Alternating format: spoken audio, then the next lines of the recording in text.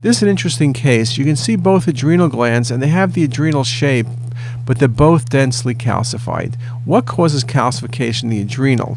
Well, if you had masses, you could think about carcinoma. If you had a prior bleed in a large mass, you can think about prior hemorrhage. But you can see atrophic adrenal glands due to prior hemorrhage. Often it's due to prior granulomatous disease, which then bled.